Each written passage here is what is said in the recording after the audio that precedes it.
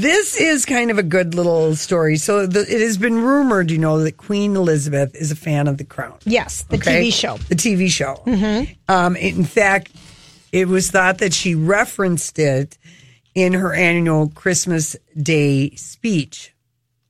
This in past 2017, year. Okay. Yeah, before it turned 2018. However, she's now caught up, and she specifically, season 2, episode 9, she hadn't seen that one. Neither have I. Oh, you haven't? No, I haven't finished it yet. Oh, geez, it's so good. I'm going back. I just finished The Fabulous Mrs. Markle, and now Maisel.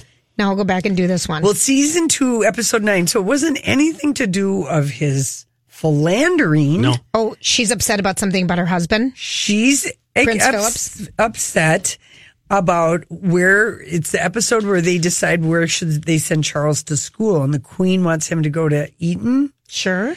And Prince Philip wants him to go to a school, like another school that he went to. So anyway, time hops and you see Charles getting bullied, and apparently she doesn't like the way it's portrayed Prince Philip as an uncaring father.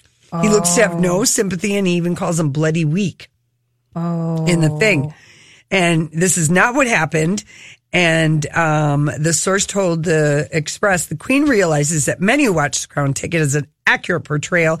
She cannot change that, but I can convey she was upset by the way Prince Philip is depicted as being a father insensitive to his son's well-being, because Charles is bullied and very unhappy at this school, boarding school. Okay. She was particularly annoyed at a scene in which Philip has no sympathy for a plainly upset Charles while he's flying home from Scotland. That simply did not happen. Interesting. I'm impressed with her sticking up for her man after all these years. And not for the other thing, which she does already know happened. She knows, the philandering and but everything. She does not like that he comes off. He's a bad dad. I like that.